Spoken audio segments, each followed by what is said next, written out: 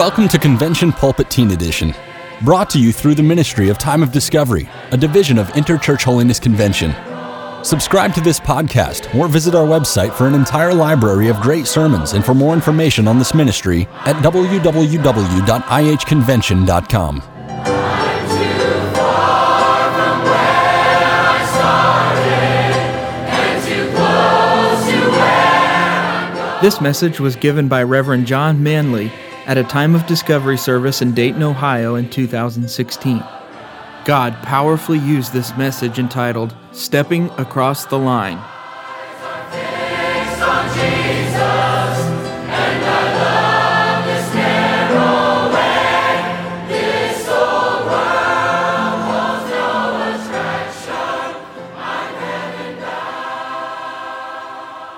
The conversation was going very well.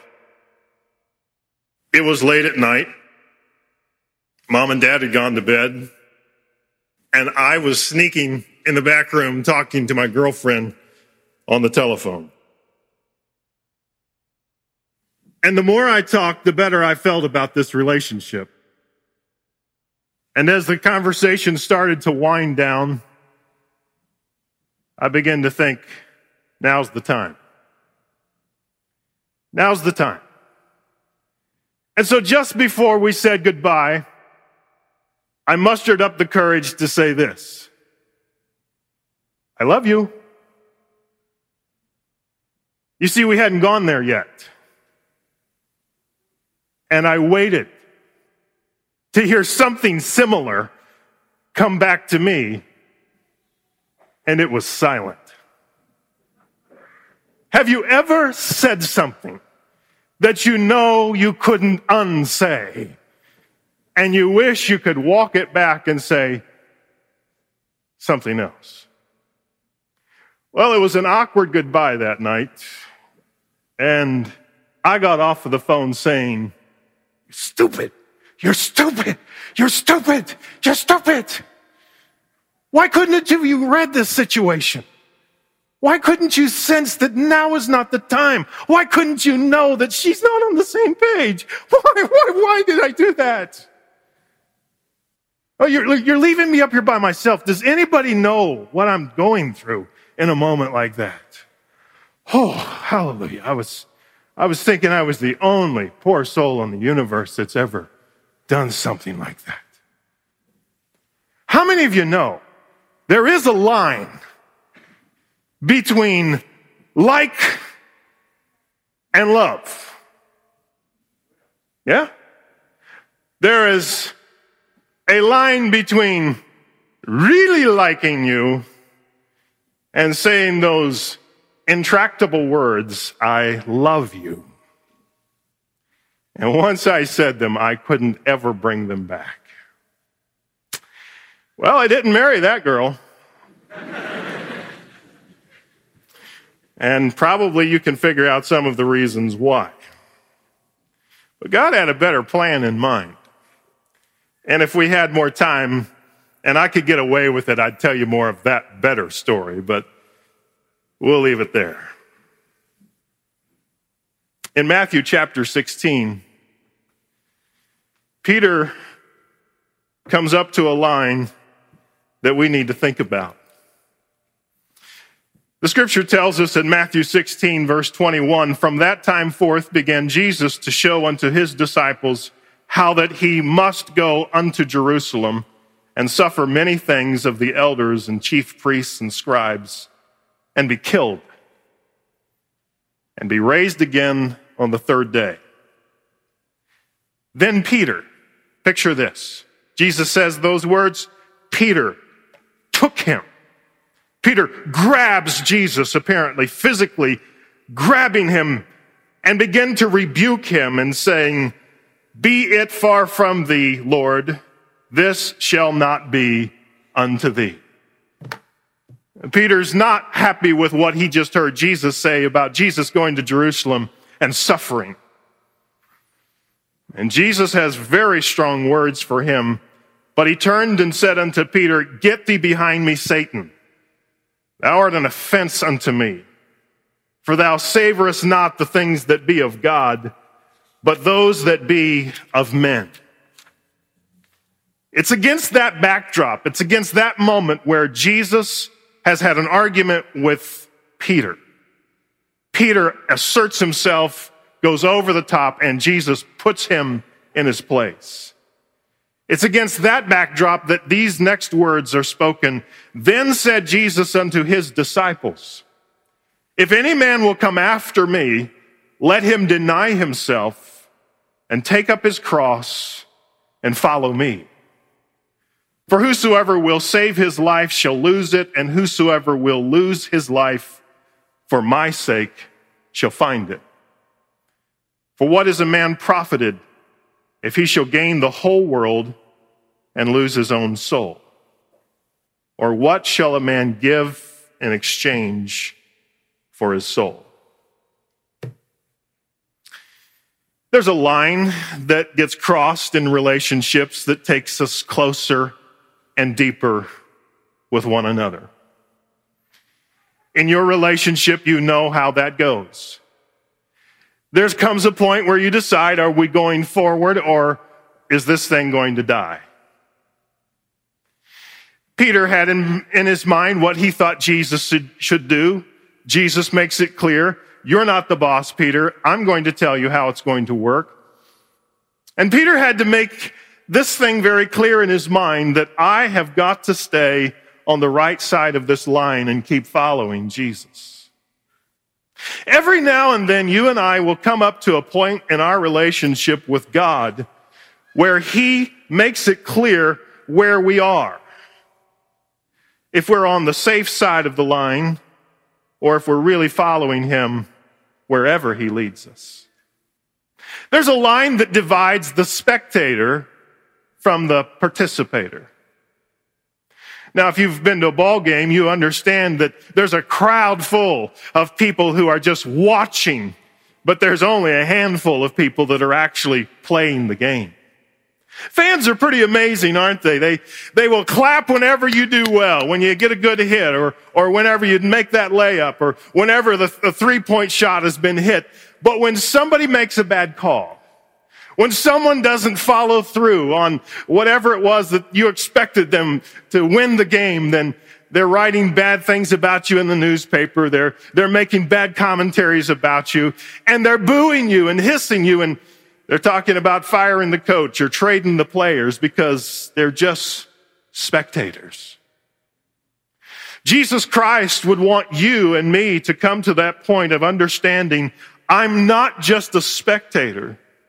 I'm not just going to watch Jesus, but I'm actually going to follow Jesus. I will participate in his life. There's a whole lot of spectators in the church. As long as the music's cool, as long as the preaching is interesting, as long as it's not too late or too far, or the people aren't too weird, then it's all right to go along. But if things just don't go exactly like you want them to, if the teacher isn't real interesting, if it's not real convenient, there's a lot of people that just start bailing out. But what Jesus wants is for people who will come to that line and say, I will not just stand on the sideline, but I'm actually going to put myself into this. I'm going to put some skin in the game. Do you know today that you could make a dramatic difference at your church if you chose to be more than just a spectator, a person that watches, versus a person who's involved? I've watched a humdrum, boring, rather dull service be transformed when a young person stands to their feet and testifies, sometimes with broken and halted words, of what they want to do for God and what God means to them.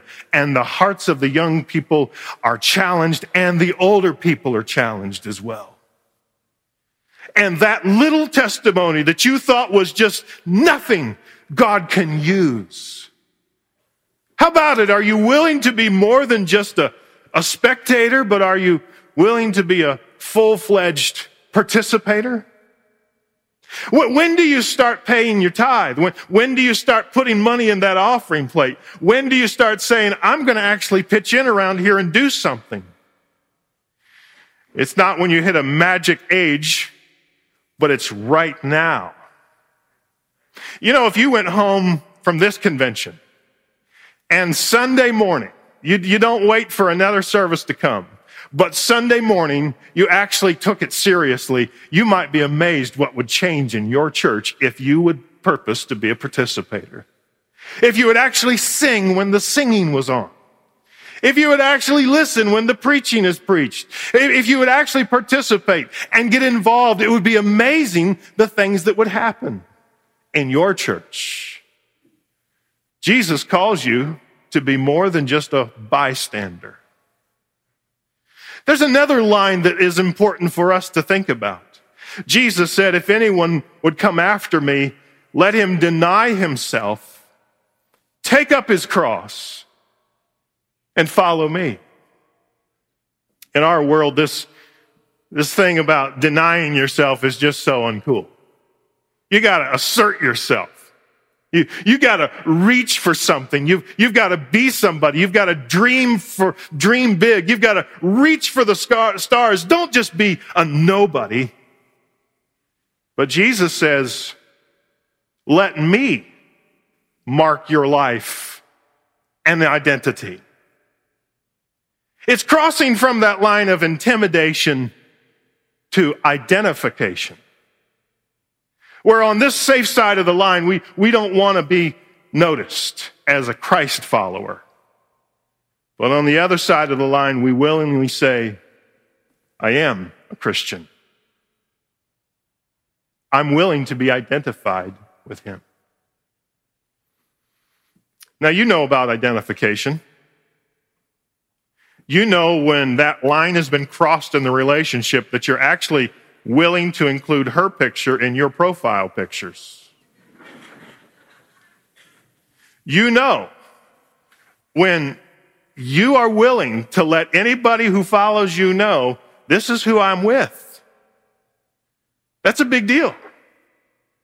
You're in a sense saying, I separate myself from the crowd of all the other girls or all the other guys, and I bring this one with me and let you know that she's mine or he's mine, and I'm willing to be identified that way. Are you okay for Jesus Christ to make his mark on your life in such a way that you move from this intimidated side of the line to this identified side of the line that say, yes, I do belong to him? When I first got saved, I found sometimes it was easy to be intimidated. I would listen to my Christian music and I liked it loud, except when I was at a stoplight and someone else's windows were down and they could hear my music too. You see, it's so much more fun to listen to your music loudly whenever your windows are down, and it just feels right, doesn't it? But if somebody's at the bus stop right beside me, whenever I'm at the stoplight here, it's kind of easy to just slide over there and turn that down a little bit because it ain't cool. It ain't cool to be jamming on, Christian music. Because those people might look at me and say, I ain't never heard that before. Oh, bro's jamming on gospel. What's this all about? I'm not talking about being an obnoxious jerk, but I'm talking about being so identified with Christ that somebody could say, well, what's that you're listening to? And you don't have to turn it down. You don't have to hide your CD cover. You don't have to do anything to hide the identifying that you have with Christ because you're willing to be his. You know what we need? We need people in this room who are willing now, not some later date, but willing now to say, I'm a Christian. I believe in God, and I actually believe this good book, this Bible. Parked on the street earlier today, and I'm walking across the sidewalk and then across the crosswalk, and I'm carrying my Bible right here in downtown Dayton. And there's a lot of holiness people. There's a lot of Christian people in the town today, but they're not all Christians. And some of them, look at them whenever you're watching, walk across the street, they're sitting at the stoplight and they're looking at these people like, ooh, what? Huh? You know, it's kind of easy to take the book and just kind of, hide it a little bit. As I'm walking along, I'm thinking, I don't know what these people think about me carrying this book, but I build my life on this book. In this book, there are the answers for my eternal salvation and yours as well. In this book, there are words of comfort that when I'm in the darkest, deepest moments of my life, they lift me up. Why should I hide this book when I'm walking across the street? Because we need to move from intimidation to identification. One more. We need to move from partial control to full surrender. Jesus says, if anyone will come after me, he must deny himself and take up his cross and follow me. For whosoever will save his life shall lose it, and whosoever will lose his life for my sake shall find it. I have this little practice that I like to do, especially when I'm around little babies. Try it sometimes and see if it works for you. But whenever you're with even a newborn child, you take the little hand of that baby and you just make sure it's open. Put your finger in the palm of that hand. Does anybody know what happens next? Exactly right. The natural instinct of that child, even though they may not fully understand what they're even doing, will be to clasp those little fingers around whatever you put in that hand. Try it sometime and see if it works. There's a lot of us here that have some amazing talents and abilities and gifts. Some of you can sing so well. Some of you are so smart. Your grades are so good. You're scary smart.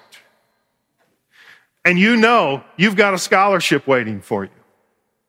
Some of you are good athletes, and some of you know that you have a possibility of a good scholarship ahead of you. Some of you are able to make $1. It's amazing. You've surprised people that are older than you because you can babysit, or you can mow a yard, or you can do something for somebody, and boom, boom, boom, before you know it, people are looking at you like, how did you get that money? You've got a knack for it. Some of you are beautiful. Not all of us are. And some of you, that beauty could be used the wrong way. Whatever it is that's in your hand today, the temptation is to clasp that hand and to say, I'll hold on to that. I'll keep that for me. I think I know how to manage this. Oh yeah, I know what I'm going to do with that scholarship. I know what I'm going to do with that singing voice. I know what I'm going to do with that music ability. Oh man, I know where I'm headed. But do you know what Jesus tells us? That the person who would hold on to that, whatever your life is that you would put in the center, whatever you do to hold on to that, you will ultimately lose it if you try to control it yourself. But if you will allow God to have all that's in your hand, all that's in your life, He can make something more amazing and more special out of your life than you ever dreamed. The problem for some of us is we begin to start to cut deals with God, and we say, all right, I'll give you this, and I'll give you that. And we don't tell him this, but in the back of our mind sometimes we say, but I'm gonna hold on to this over here. How many of you know that a relationship starts to go bad whenever people start holding out on one another? You ever find that out? Yeah, you ever find out that you can't just keep information from your girlfriend or your boyfriend, husband or wife, and it just doesn't go well? Can you imagine? Can you imagine when we go home, my family and I, a little bit later, and my wife goes to get in the closet that's down in the basement, and she finds that it's locked. There's a new padlock that's on there, and she says, "What's this all about?" And I said, "Hon, we've been married almost 20 years. I have shared everything with you. But I've been thinking, I need some me time. I got some me stuff that I want this place right here for me." And so suppose that she just says, "Okay. You want to do it that way? Okay." But then every time I go in there, I lock the door, and every time I come back out, I lock the door. How long do you think it's going to take for her to get a little bit suspicious about what I'm keeping locked up down there in the closet? It's not going to take long at all. And if I know anything about my wife, it's not going to be long at all until she's going to say, probably with her hands on her hips, and with a very loving but direct voice, "We got to figure this out right now." Can you imagine living in that house, my wife and I, can you imagine living in that house with there being a portion of our home that she doesn't have access to? And I carry boxes in and out of there that I won't let her look in, and I just say, "This is my stuff, this is my stuff. Leave it alone." It wouldn't work, would it? It can't work that way. Just so you know, we've made an understanding that any time of the day or night she can ask me anything. She has access to all that I have, and I want it that way. The reason why some of us really aren't the Christian we ought to be, it's because we're on the wrong side of that line of control. We've been trying to hold on to this place of my stuff, my belongings, my control. What you need to do is open that closet and say, "Here it is. Here all of it is. And you're going to know all about it." The reality is God already knows, but He waits for us to be honest with ourselves and with Him about what's going on before He'll bless us. You know why worship doesn't really mean anything to you? You know why reading the Bible doesn't have any real connection to you? You know why church is sometimes just not very important to you? Sometimes it boils down to this: there's a part of our life that God hasn't been given control. Are you willing today to step across the line and say, "God, I want to be more than just a spectator. I want to be a participator. And if something needs to be done anywhere in your kingdom, I'm willing to do that.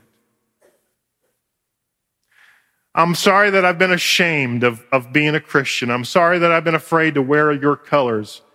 I'm sorry that I've been afraid to be known as one of yours."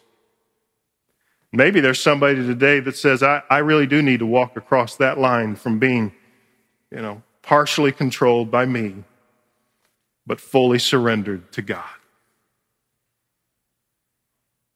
You don't want to come up short in the end. Found this story recently from Mission Network News that challenged my heart. A Christian mission agency in South Asia, known as Asia Access, is responsible for helping to plant churches in that part of the world. There's a particular country that is not named for security reasons that was largely filled with Hindus. That was their religious background. And for many years, the gospel never really grabbed much of a hold in that country. But then things began to change, and they realized part of the answer for seeing the gospel grow and flourish in that country was making sure that everyone who called themselves a Christian knew exactly what they were doing and getting into. Because if you become a, quote, Christian without really being committed to Christ, it will not end well. You'll be disappointed, you'll shame the name of Christ, and the gospel will never advance.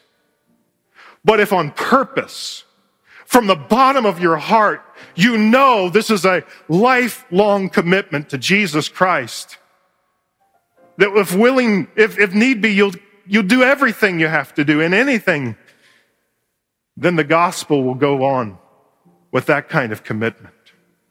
Before they will baptize and before they will bring a person into a church membership, there are 7 questions that they have to answer affirmatively. So much so that they have to answer these questions and then sign their name at the bottom of this piece of paper with the 7 questions. If a person is found to have signed that paper by the government, they are automatically imprisoned for 3 years. If the government determines who it was that converted that person, who was the person that witnessed or evangelized that person, that individual gets 6 years automatically in prison. So the stakes are high. Here are the 7 questions. Question number 1.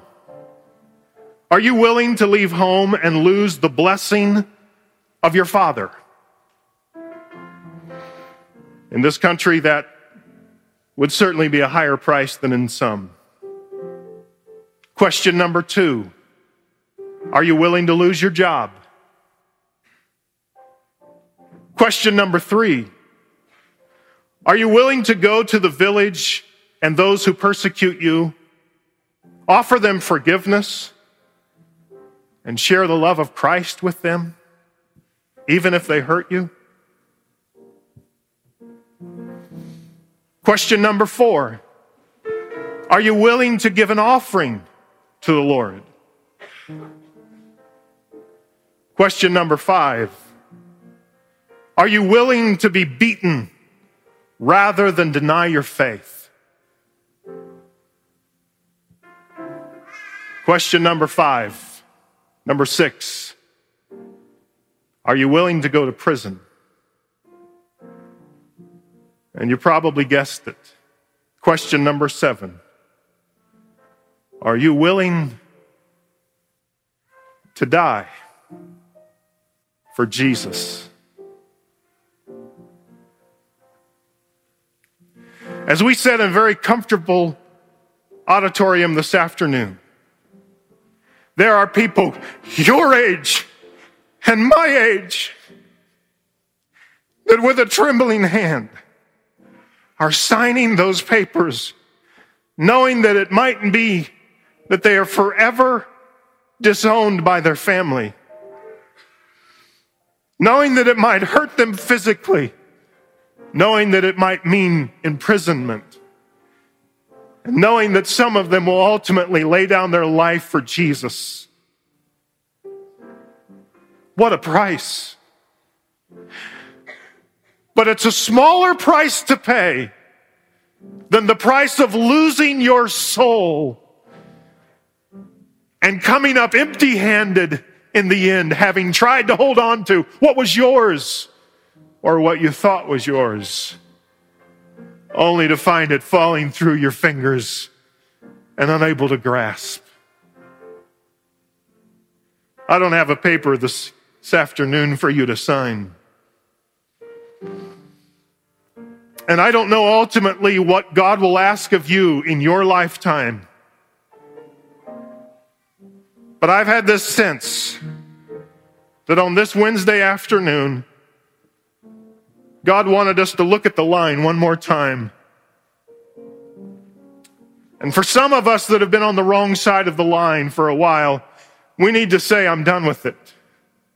I'm finished. I'll take a step across that line, and it might mean something more than I ever dreamed, but I'm doing it because it's the right thing to do. If you could trade places with anybody today, I wonder who that would be. There's probably some of you here that would probably say, I would love to trade places with an athlete. I would love to trade places with a singer. I'd love to trade places with a musician. But for every name that you can think of somebody that you would like to trade places with, there are 1,000 people who would trade places with you right now, who would say, if I could be 14 again,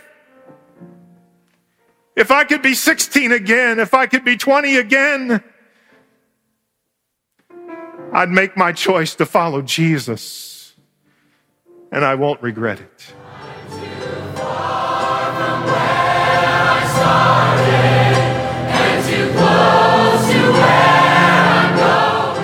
Thank you for listening to Convention Pulpit Teen Edition, brought to you through the ministry of Time of Discovery, a division of Interchurch Holiness Convention. For more sermons or for more information, subscribe to this monthly podcast or visit www.ihconvention.com. This ministry is made possible through the support of our listeners. You may give online at ihconvention.com or send your donation to IHC, 18931 Route 522, Beaver Springs, Pennsylvania, 17812.